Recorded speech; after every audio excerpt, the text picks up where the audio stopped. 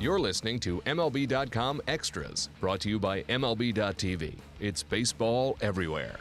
Hey, everybody. Thanks for tuning in. I'm Anthony Castrovince, and this is our latest look at the Detroit Tigers. I'm joined by Jason Beck. And right away, Beck, I got to complain because I was rooting for Team Italy, and Miggy Cabrera kind of broke their hearts with the game-tying home run in the ninth, and Team Venezuela goes out to win that tiebreaker on Monday night. And, you know, Team Italy, they fought the good fight, Beck, but that's a tough lineup to go up against ultimately. I mean, the great thing about watching Italy compete, and I can't say I watched a ton of them given the schedule, but, yeah, they didn't seem to back down from anybody, but you can't throw Miguel Cabrera a pitch there. Even if he hit his spot and put it down around the knees, but over the plate, you can't throw him that right there in that situation. I'm sorry. That's just, you know, and it was a classic Miguel Cabrera swing. You know, it looks like he's just lost on the ball, and it just goes. I feel like I've seen that like 100 times. I've probably seen it like a few hundred times by now. Yeah, you don't.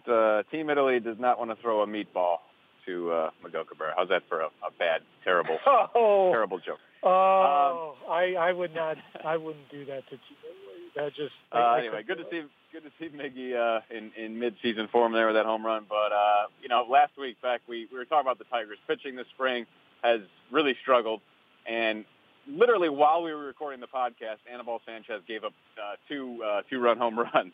You know, he's had a particularly rough spring, but it sounds like he's trying to get back on track, and part of that involved throwing on the side to Brad Ausmus, with Brad Ausmus behind the dish. What was behind that?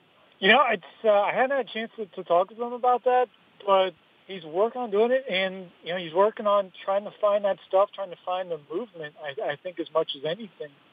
And, you know, it comes on the heels of some interesting comments from pitcher coach Rich Doobie, who told reporters here in Tigers camp that, look, you know, he's going to have to make adjustments as if his velocity might not come back.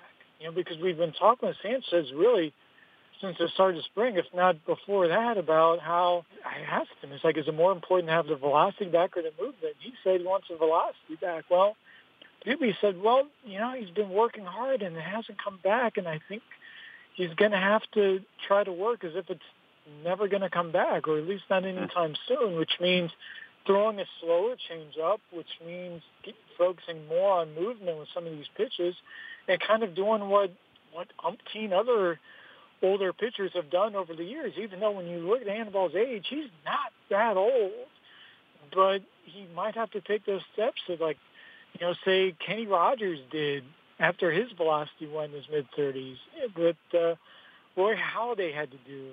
That a lot of other guys have had to make that tough decision and say, hey, I can't wait for velocity to come back. I've got to find a way to get guys out right now. And how do I do that? Well, instead of working off, you know, throwing your changeup as if you're throwing off a mid-90s fastball still, you've got to throw it as if you're changing speeds off of a 90-mile-an-hour fastball, or at 87 or 88. You've got to throw that fastball maybe in the 80s, settle for that, but with movement. You know, look at spin rate. Look at, you know, where it moves compared to where it starts, stuff like that. And I think this is kind of a, you know, you almost want to call it an intervention with Anibal, that, you know, if he's going to survive here, you know, this might be his best hope.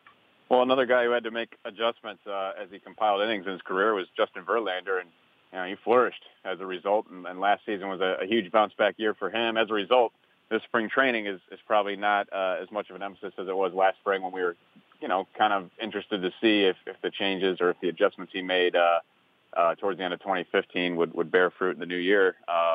So you just kind of go through the motions like any other veteran, but he's having a really strong spring. Yeah, he's with except for, you know, a rough inning or two, he's looked really good all spring.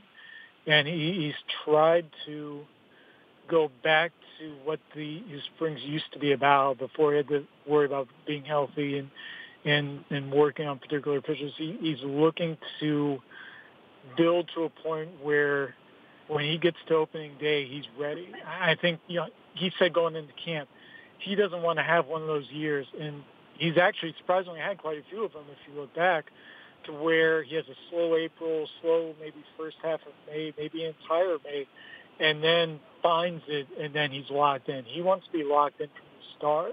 I think he took last year pretty personally that way. And you kind of see the fruits of that labor coming through where he's further ahead right now than I think he's been in a lot of camps. How about Michael Fulmer coming off Rookie of the Year run? He had that mild ankle injury, but I think he was down for like 10 or 12 days and didn't look any worse from the time off his last trip to the mound. Yeah, I don't know how bad that ankle injury was. Really, from the time it happened, he didn't look all that hobbled. But I think the precaution of skipping him that start, kind of pushed him out of consideration for the World Baseball Classic. But, I don't think a whole lot of guys were torn up about it because it gave them a chance to bring him back a little bit more slowly. And I think they liked the idea of giving him a little extra break right there and, letting him kind of build a little bit slower, knowing that he threw a lot of innings last year, more than they would have liked, and to give him a little bit more leeway to build at a more deliberate pace with the idea of getting him ready to go right as spring training ends, as opposed to having him game ready just a little bit too early. I enjoyed Brad Ausmus's assessment. This is regarding the bullpen and regarding Arsenio León in particular. He said he's thrown the ball as well as anybody in camp, and he's not even in camp. What's the story with León and perhaps his chances of getting in the big league picture this year? He's kind of that classic Dave Dombrowski type invite. That, the type of guys that have continued under Al Avila. Throws hard, 95, 97 miles an hour with the fastball. He's got a pretty good slider when he gets it right. And he was a guy that they were impressed with out of winter ball, and they took a shot on. The one difference this year was that they didn't give him a major league invite. It was basically a straight minor league deal. He was okay with it, and it set them up to where they can just bring him over on days where they want to pitch him.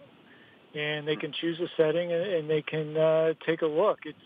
It's really been interesting to watch because he comes out and he feels like he can be a major league pitcher. He's not short on confidence. Talking with him the other day in Tampa after he threw there, he feels like that he just needs the opportunity and he can run with it.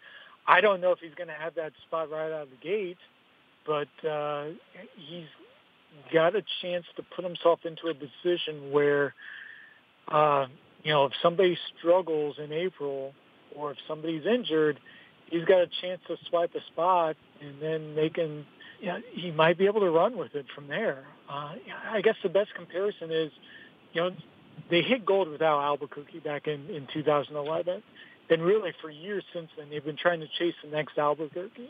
And they've made some pretty rough signings that way. Granted, they were low risk, but they were guys who just were very wild, gifted arms, but just couldn't corral it. León seems to have that type of arm, but a way better grasp of the strike zone.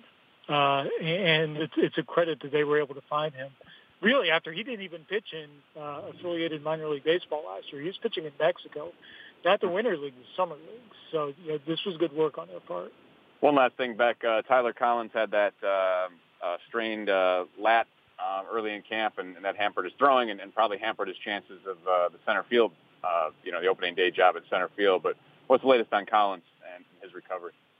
Well, he started playing in center field a couple of days ago. He got his first start in center on Monday. He got a decent amount of work in, and he looked good. He handled the spot fairly well.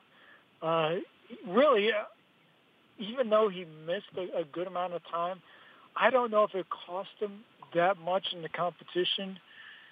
Because he's a left-handed hitter, and the only other candidate from the left side that they have right now is Anthony Gose, who has not looked – he's looked okay at the plate, but not with that type of impact that you get from Collins.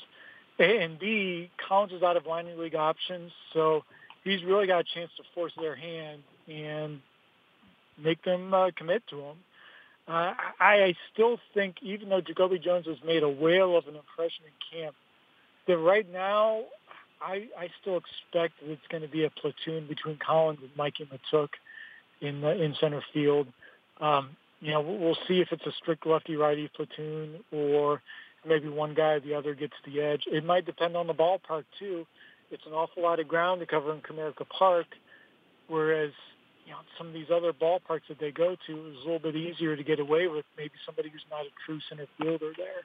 But that my evaluation of that, my prediction, I guess, hasn't really changed. All right, there you have it. The latest from Jason Beck. I want to thank him for joining us. Thank you all for tuning in. This has been MLB.com Extras, Detroit Tigers edition. MLB.TV Premium, the #1 live streaming sports service, is celebrating 13 years. Watch every out-of-market regular season game live or on demand in true HD. Real-time highlights, live look-ins, pitch tracking widget, and more. MLB.TV Premium includes a free At-Bat 15 subscription. Watch live baseball on over 400 mobile and connected devices. Watch at home, in the office, or on the go, every night, on every device. Blackout and other restrictions apply. Visit MLB.TV for details.